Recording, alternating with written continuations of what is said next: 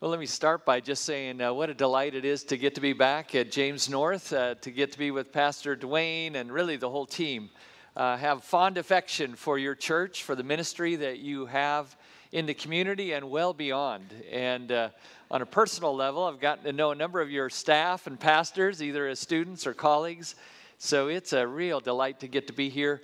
This place is filled with life every time I come, and I love to see that. So thank you. Thanks for the invite, Dwayne, and thanks for letting me be part of it today.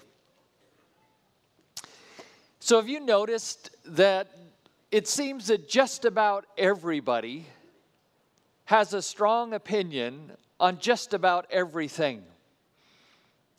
Kind of notice that going around? I mean, it's like there's a lot of people that are very comfortable airing their viewpoints, even arguing for their viewpoints, often doing it in a pretty fierce way. Could be on matters of government policy, could be global warming, it could be gender identity. The marketplace of ideas is not just crowded in our day, it's contentious in our day. And the deal is, it's not just a problem out there in the wider culture, is it? It's also in here, where we live. There are many of us who all claim to be followers of the Lord Jesus who still have viewpoints on things that are radically different. And there are spiritual leaders, pastors, writers, bloggers, who all claim to be speaking for God, and yet they're not all saying the same thing. Sometimes they're saying things that are diametrically opposed, and yet they're saying this is what God wants.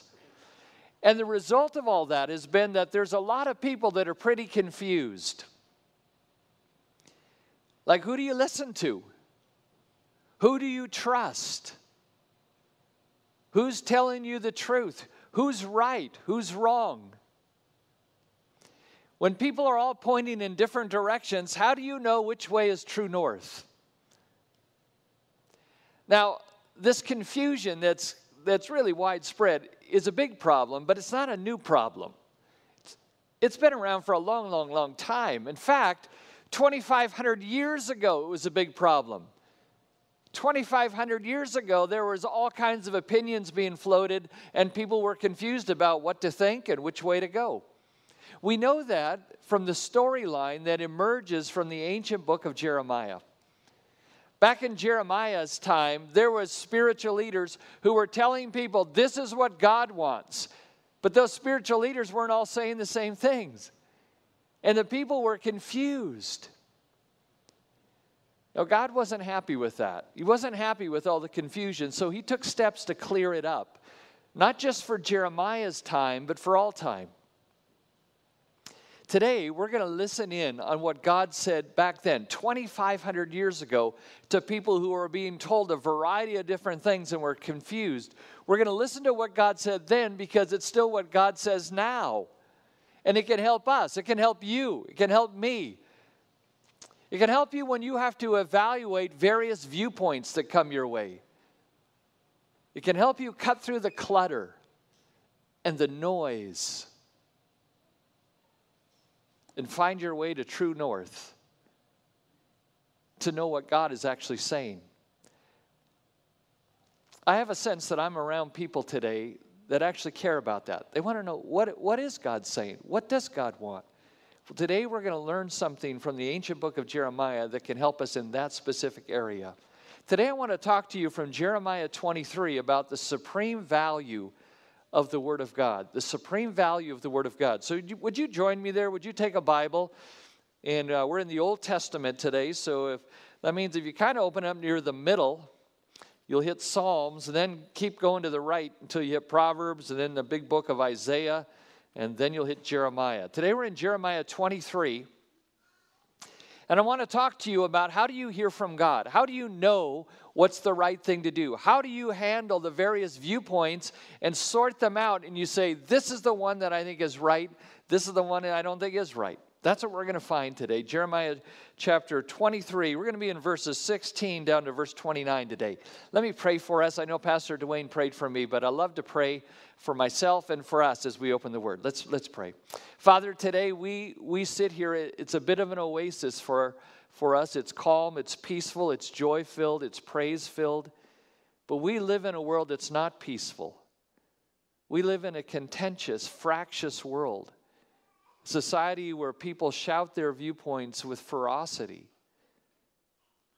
And Lord, sometimes we confess to you, it's hard to sort out the truth from the fiction, and it's hard to know which way we're supposed to go, which way is true north. I'm asking today that your word, which speaks in a timeless but timely way, would be used in our hearts by the Spirit's power so that we would hear from you and know the supreme value of your word. And I pray for help as I lead us through this and help for each of us as we listen. May we respond to you, we pray, in Jesus' name. Amen. Let me pick it up in verse 16, Jeremiah 23. Listen along as I read. Thus says the Lord of hosts, do not listen to the words of the prophets who prophesy to you, filling you with vain hopes. They speak visions of their own minds, not from the mouth of the Lord. They say continually to those who despise the word of the Lord, it shall be well with you. And to everyone who stubbornly follows his own heart, they say, no disaster will come upon you. For who among them has stood in the counsel of the Lord to see and to hear his word? Or who has paid attention to his word and listened? Behold, the storm of the Lord, wrath has gone forth, a whirling tempest. It will burst upon the head of the wicked. The anger of the Lord will not turn back until he has executed and accomplished the intents of his heart. In the latter days you will understand it clearly. I did not send the prophets, yet they ran. I did not speak to them, yet they prophesied. But if they had stood in my counsel, then they would have proclaimed my words to the people, and they would have turned them back from their evil way and from their evil deeds. Am I a God at hand, declares the Lord, and not a God far away? Can a man hide himself in secret places so that I cannot see him, declares the Lord? Do I not fill heaven and earth, declares the Lord? I have heard what the prophets have said, who prophesy lies in my name, saying, I have dreamed, I have dreamed. How long shall there be lies in the heart of the prophets who prophesy lies, who prophesy the deceit of their own heart, who think to make my people forget my name by their dreams that they tell one another, even as their fathers forgot my name for Baal. Let the prophet who has a dream tell the dream. But let him who has my word speak my word faithfully. For what is straw in common with wheat, declares the Lord? Is not my word like fire, declares the Lord, and like a hammer that breaks the rock in pieces? That's a pretty hard-hitting passage, isn't it? The backstory for it is this. These words were written in a very dark and tense time in Israel's history. When Jeremiah wrote these words, Israel was falling apart at the seams. They were coming apart. Things were unraveling. The evil superpower of the day, Babylon, had already come into their land, subjugated the people. They captured the city of Jerusalem. They installed a puppet king. And the people were frightened about what was going to happen next, and they were confused. Like, what's God doing in all this? And in the turmoil of what was going on, a bunch of people rose up. They called themselves prophets. Like, I'm going to speak for God. So all these people rose up, and they were saying a bunch of messages to the people. But God says, you know what they're saying? It's not what I'm saying. In fact, if you look at verse 16, that's what he says, right? Do not listen to the words of the prophets who prophesy to you, filling you with vain hopes. They speak visions of their own minds, not from the mouth of the Lord. So they're saying things that they think, but they're not saying things that I'm saying, God says. And then in verse 25, he says they're really big about dreaming up things. Verse 25, I have heard what the prophets have said who prophesy lies in my name. I have dreamed, I have dreamed. So these people are coming up going, hey, I got something to tell you. I had this dream, I had this vision, I have this idea, and it's from God. And God is saying, it's not from me. And then we get to verses 28 and 29. This is where we're going to land today. And this is the message God wants the people to hear at this very, very difficult time. Look at it, verse 28, the first part. He says, let the prophet who has a dream tell his dream. So somebody's got their own idea. Okay, go ahead and speak it. But then look what comes next, verse 28. But let him who has my word speak my word faithfully. That's really kind of the punchline that God is saying. He's saying, there's a bunch of people dreaming up stuff, but let the one who has my word speak my word faithfully. In fact, if you see the little phrase, let him who has my word speak my word, the word speak there in my translation, I have the ESV today, it says where it says, let him who has my word speak my word, the word speak, the Hebrew word for speak is the same Hebrew word for word. So you could translate this, let him who has my word, word my word. You get the main point of that? Like God's saying, it's my word. It's my word I want them to hear. I want people to get up and speak my word. Let them word my word. Speak my word. And that's why he says to Jeremiah, Jeremiah, tell them what I say. You speak my word. You don't dream stuff up. You tell them what I say. And then he said to Jeremiah, write it down. When you get to chapter 34 and so on, you read about how Jeremiah writes this all down because God wanted his word to be heard not just then, but now. So he put it down in a book so you and I, who live 2,500 years later, can pick it up and still hear what God had to say. That's why we call the Bible the Word of God. It's living. It's still alive. It's written in a book, but it's still alive because it's the Word of God. So God is saying, I want people to hear my word. And we pick up the book and we go, this is how we hear his word. Now, I know I'm among those, many of you who've come to believe that. You've come to say, I do believe that this book is the word of God. But there may be some here today, and certainly we all have friends, people we know and love, who would look at us and go, you know, I know you believe that that's the word of God, but I'm not convinced. I think it's another holy book. There's lots of holy books out there. So why would this book qualify as the word of God? How do you know that this book is really God's book? That's a fair and a good question.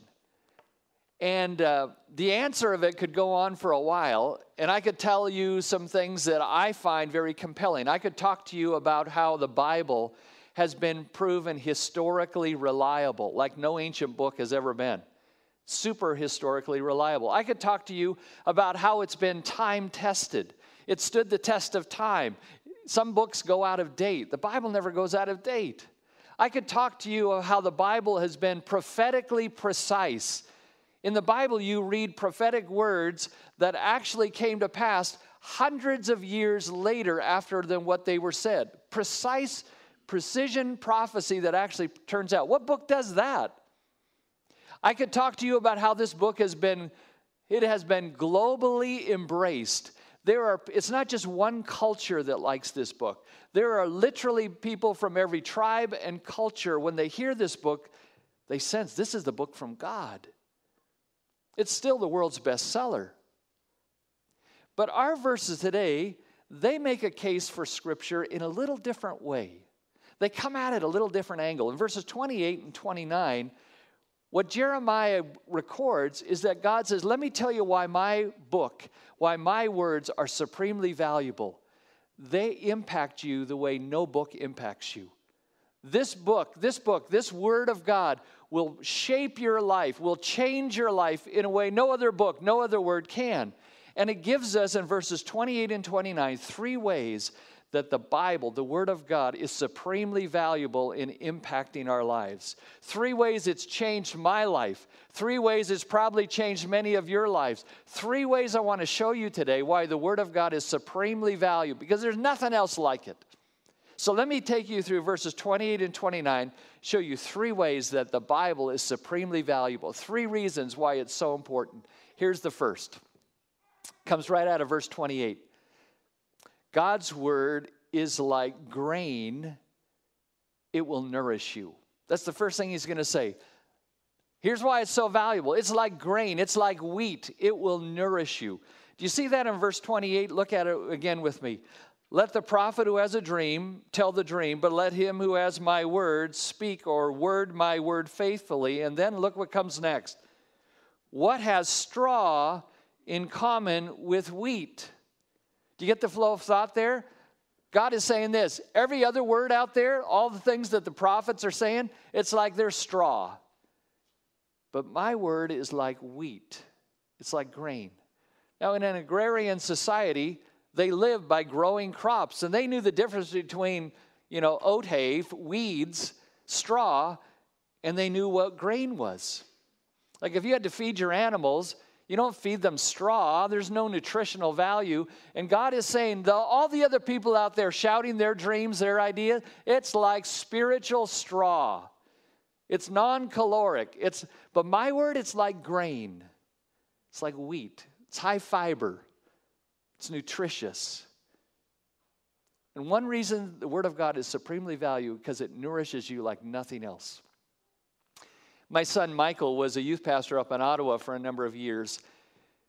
And he worked with grades, I think mostly high school, but junior high in there as well. And so every Wednesday night when they gathered, he would teach them from God's Word. They did a lot of zany things too and had a great time. But he always sat down and said, now we're going to go in the Word of God. And he worked through Romans. He was working through Romans, so teaching them through Romans. And one day he was driving in his car and he had Christian radio on, and there was an interview with a youth specialist, a guy that's a youth pastor specialist. And this guy was saying, he says, listen, youth pastors out there, let's be realistic. The high school kids that you teach, the junior high kids that you teach, they're not going to remember your lessons. They're just not. You're going to teach it and it's going to go in one ear and out the other. So instead of spending so much time trying to get ready for your teaching, teaching the Bible, it's all good. But instead of doing that, you'll get more leverage if you spend your time going to their soccer games. They'll remember you took them out to Starbucks. They're not going to remember what you say. So my son Michael comes to me and he goes, Dad, I'm spending these time getting ready to teach them through the book of Romans. Am I wasting my time? The guy on the radio seems to say they're going to forget what I said, but they'll remember that I took them to Starbucks. I do that, but I always thought it was important that I'm teaching them the Bible. So I said to Michael, my son, I said, Michael, let me ask you a question. How many of your mother's meals that she made you over the years, how many of her meals do you remember now? You're 19, 20, 21 years old. How many do you remember? And he goes, well, let's see here. Well, I remember my birthday meals because we always got to pick the menu on our birthdays. So he remembers those. Because I remember Christmas dinners. Those were always awesome. Remember Thanksgiving. And beyond that, I don't remember a lot of the other meals. I said, that's true, you don't. But if your mother had not prepared nutritious meals for you day in and day out, you would have never grown up to be a healthy young man. What you're doing when you feed people the Word of God is you're giving them nutrition. And it's true, they may not remember every specific thing that you said, but you're building into their life the kinds of things that will allow them to grow up spiritually healthy. So yes, take the kids out to Starbucks. Yes, show up at their soccer games. But don't pull back from feeding them the Word of God. It's like grain. It will nourish them. Have you found that? Have you found that the Bible nourishes you? Man, I find this all the time. On Friday, a couple days ago, I woke up and I do what I do every day when I wake up. I start in the Word of God. I read the next section that I've left off from the previous day. And on Friday, I woke up and I was a little weary. I'd had a number of things, leadership challenges that I had to deal with, conversations that had been, the kind you expend a lot of emotional energy on. And I woke up and I was kind of worn down, and I said, okay, next chapter I'm in. And I was in the Psalms, and I came to my next one, which was Psalm 124. And it says, if it had not been the Lord that was on our side, let Israel now say. If it had not been the Lord who was on our side when people rose up against us, then they would have swallowed us alive when their anger kindled against us. Then the flood would have swept us away. The torrent would have gone over us. Then over us would have gone the raging waters. Do you see what he's saying? Like if the Lord wasn't protecting us, we'd just get washed away. We'd get blown away by life. And I read those verses. I've read them before. But on Friday morning as I read them, I could just feel the strength coming back into my soul. Like, yes, God is our defender. God is our protector. God is the one when there are things washing over our life that would swamp us and sweep us away. God is that. And I needed to hear that again. And it was the Word of God nourishing my soul, strengthening my soul. I'm guessing you have days like I did last Friday. I'm guessing you wake up at times and thinking, I don't know, it feels like a tsunami of things coming my way. How do you have strength to face that? Well, let me tell you, you have in your hands the Word of God that is like grain. It will nourish you. It will strengthen you. See, there's nothing else like the Word of God like that. There's nothing else. God's Word is like grain. It will nourish you. That's the first thing. But Jeremiah records what God says, and God doesn't stop there. He's not done. He's going to say two more things, and each one gets a little more intense. He's already said God's Word is like grain. It will nourish you. If you go back to our passage and look at verse 29, you find the second one. God's Word is like fire. It will refine you. God's Word is like fire. It will refine you. It's like a refiner's fire. It burns away the impurities. God's Word is like fire. It will refine you. Look at verse 29. Right after the Lord says, what has my word in common with straw? It's not straw, it's wheat. And then verse 29. Is not my word like fire, declares the Lord. Like fire, like a refiner's fire. Jeremiah had already talked about refiner's fire back in chapter 6. You know, in that day, how they worked with metals. Say you had some silver, and it's precious metal, but it has some impurities in it, some dross, some lead. So what they would do is they'd heat it up, right? They'd put it in a fire, and the fire would burn away the dross, the impurities, but it would leave the precious silver. God is saying, my word is like that. It will refine you. It will burn away the impurities in your life, and it will leave what's precious. And brothers and sisters, can I tell you, you have impurities in your life, and I do too. And our culture is filled with them. And the Word of God comes as a refiner's fire to burn away what's false and to leave what's true and good. A couple of years ago, I saw this happen in real time. Linda and I were in the country of Tanzania, there in Africa. And we had been invited to speak to a group of ministry leaders, some Maasai, folks from Maasai tribes and a number of other tribes in Tanzania. And we had been asked to do a 3-hour seminar on marriage. So as we thought about what we would say in 3 hours through a translator, we decided that what we didn't want to do was just to import a bunch of Western ideas about marriage and say, you should do it like we do it. So what we thought, well, the best thing we could do is just take them through passages in the Bible that talk about marriage, because that's not just for those of us in the West, that's for all people. So we started in Genesis 2, and we talked to them about Genesis 2. You remember the story there, Genesis 2, God creates the man and the woman, and then in chapter 2, verse 24, it says, for this cause a man shall leave his father and mother, cleave to his wife, and the two shall be one flesh. And we were going over that passage with them. And as we did, where it talks about leave father and mother, cleave to wife, and then be one flesh, one of the young men stood up. His name was Sammy. And he was a sharp young Tanzanian leader. Really a sharp guy. He stands up and he says, this word of God really helped me. And he says, in my tribe, this is what he begins to tell everyone. In my tribe, it is our tradition that when a woman marries a man, she marries into his tribe, and she becomes the servant of the man's siblings. And, he says this, ladies, how do you like that option, right? You marry somebody and you become the servant of your husband's siblings. So he says this out loud, and everyone around the circle just nods. It's like, yep, that's how it goes. Linda and I are a little bit like, whoa, that's a little different. Hadn't heard that one before.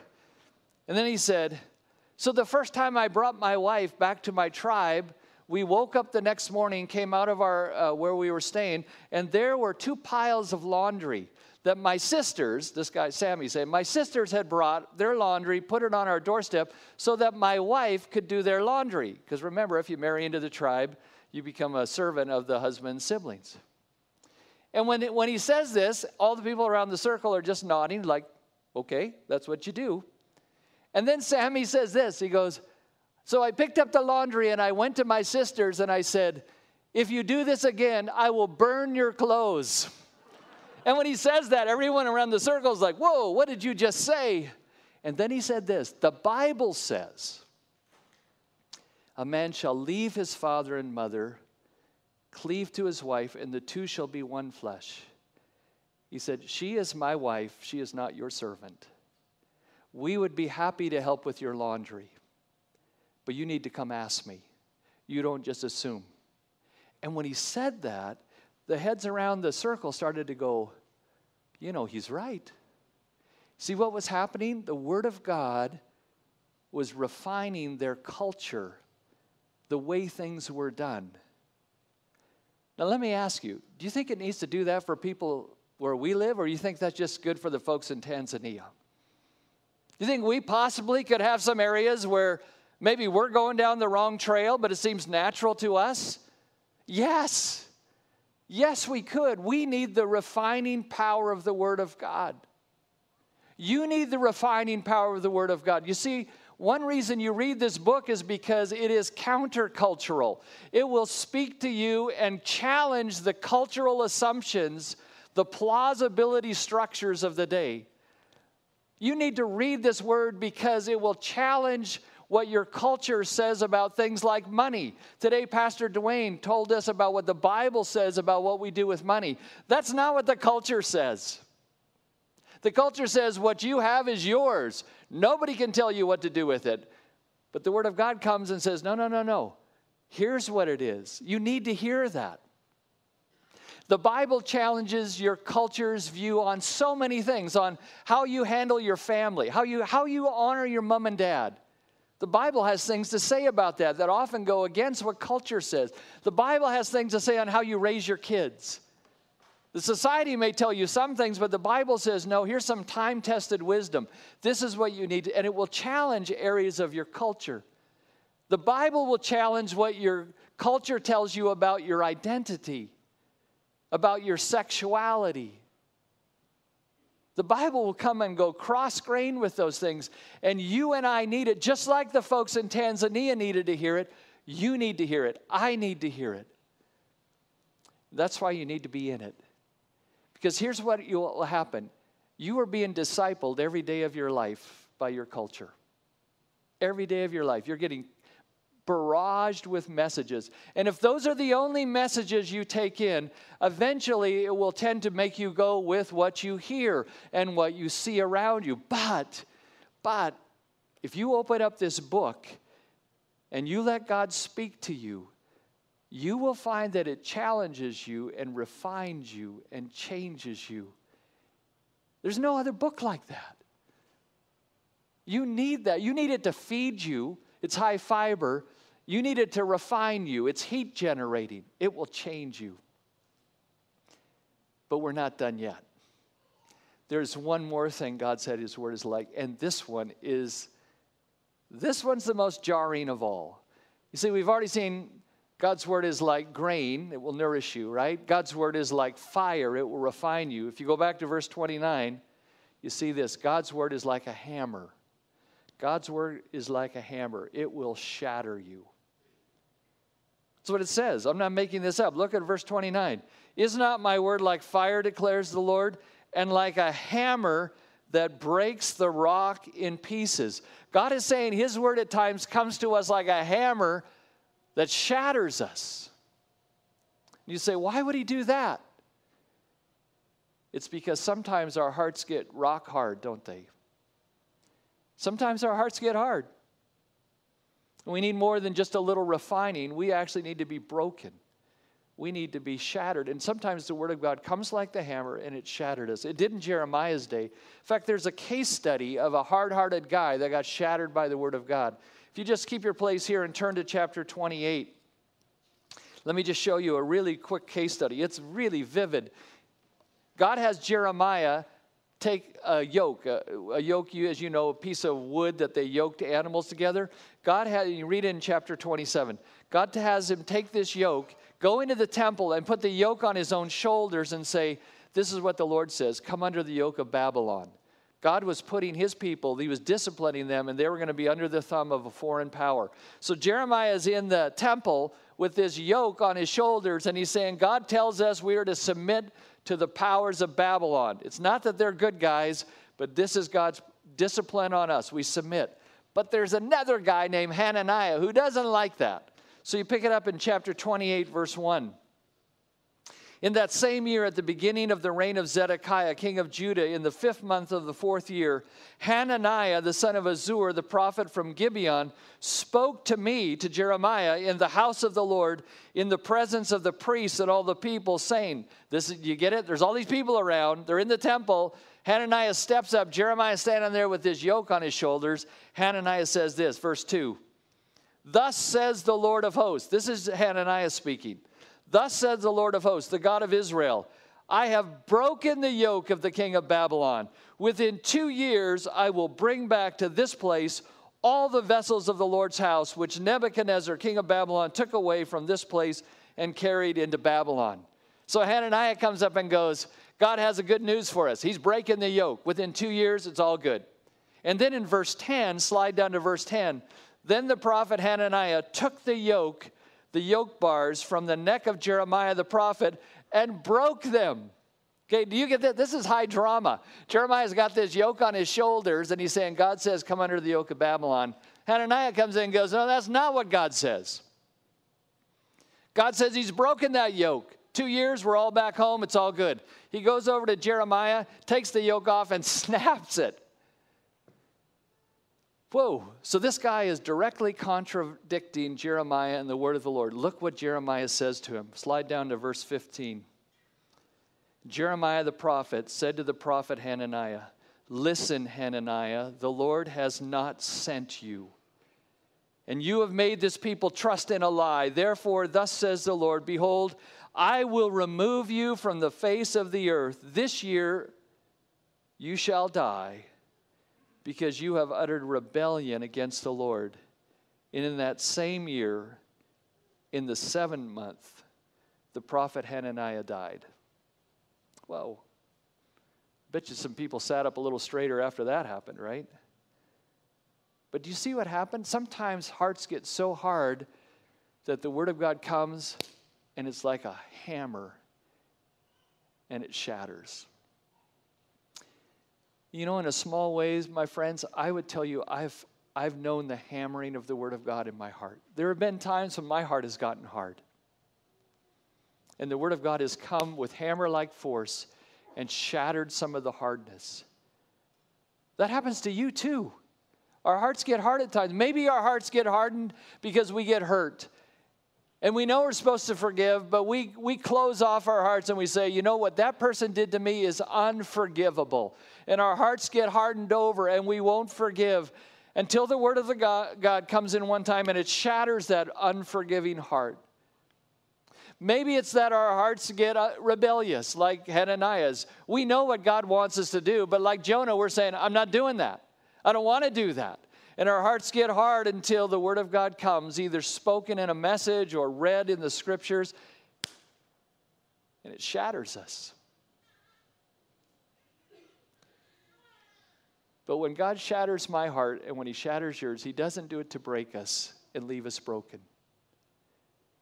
He does it to break us so that He can build us, rebuild us. So why is the Word of God so valuable?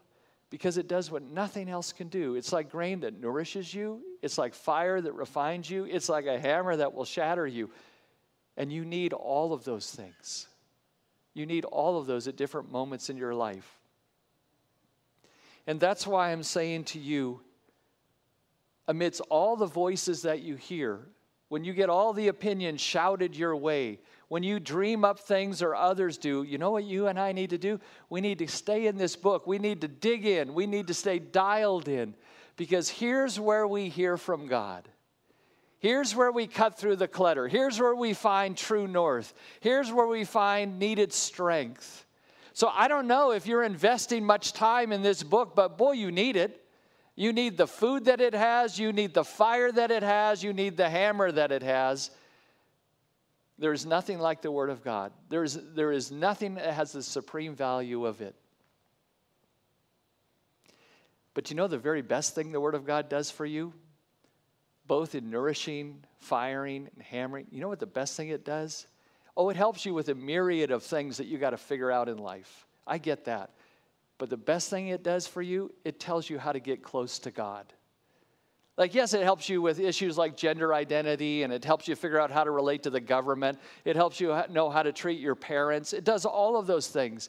But the thing it does best, and it does first and foremost, is it tells you how you, a flawed human being, can get close to the God who made you and who loves you. It tells you how to do that.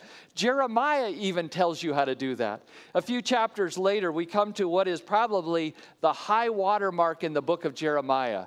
Some people would say it's the high water mark in the whole Old Testament. Jeremiah is a pretty dark book, lots of judgment, but you get to chapter 31, and oh, it shines, because Jeremiah says, here's how you can be close to God. Let me just read for you. I'll put it on the screen. Jeremiah 31, verses 33 and 34. For this is the new covenant that I will make with the house of Israel after those days, declares the Lord. I will put my law within them. I will write it on their hearts. I will be their God. They shall be my people. And no longer shall each one teach his neighbor and each his brother, saying, know the Lord, for they shall all know me, from the least to the greatest, declares the Lord. For I will forgive their iniquity, and I will remember their sins no more. Jeremiah promises that one day God would bring in a new covenant. And 600 years later, he kept the promise. 600 years later, Jesus came, the one who we call the Word of God, the living Word of God. He spoke the words of God. And do you remember what Jesus said the night before he was crucified? He took the bread, and he gave it to them, and he said, this is my what? This is my body, which is given for you. But then he took the cup, and he said, this is the new covenant in my blood, shed for the forgiveness of your sins. He was coming to fulfill what Jeremiah had said. And through his death and through his resurrection, Jesus opened up this new covenant. And now people like you and me can come close to God. And you'll never know how to do that without the Bible. The Bible says all you need to do to be close to God is to come to him with empty hands and an open heart, putting your faith in what Jesus did for you on the cross and who he is for you. And when you do that, the Bible says God gives you the gift of eternal life and eternal friendship. If you've never done that, you could do that today. You could put your faith in Christ, because I know that's true because the Bible says it. The Bible tells you. And there is no book like the Bible. Supremely value. It nourishes you like grain. It refines you like fire. It shatters you like a hammer. But through it all, it draws you close to God through Jesus who brought in the new covenant. There's no book like that. Spend your life, brothers and sisters, getting to know this book. At Heritage, we can help you with that. We can help you digger in, but you can dig in right now. This church will help you. But this book is the key to living a life that pleases God and cuts through the clutter of your culture. Let's close in a word of prayer. Father, I ask that you would help us to be men and women who listen to your word above all other words. There's so many voices. We have voices in our heads. We have voices in our streets. We have voices on the media. We have voices all around. But Lord, we only have one way to hear your voice, by your Spirit, through your word. I pray, Lord, that we here at James North would be men and women of the word, so that they can shine for you in this world and speak your life-giving word to others. And I pray this in Jesus' name. Amen.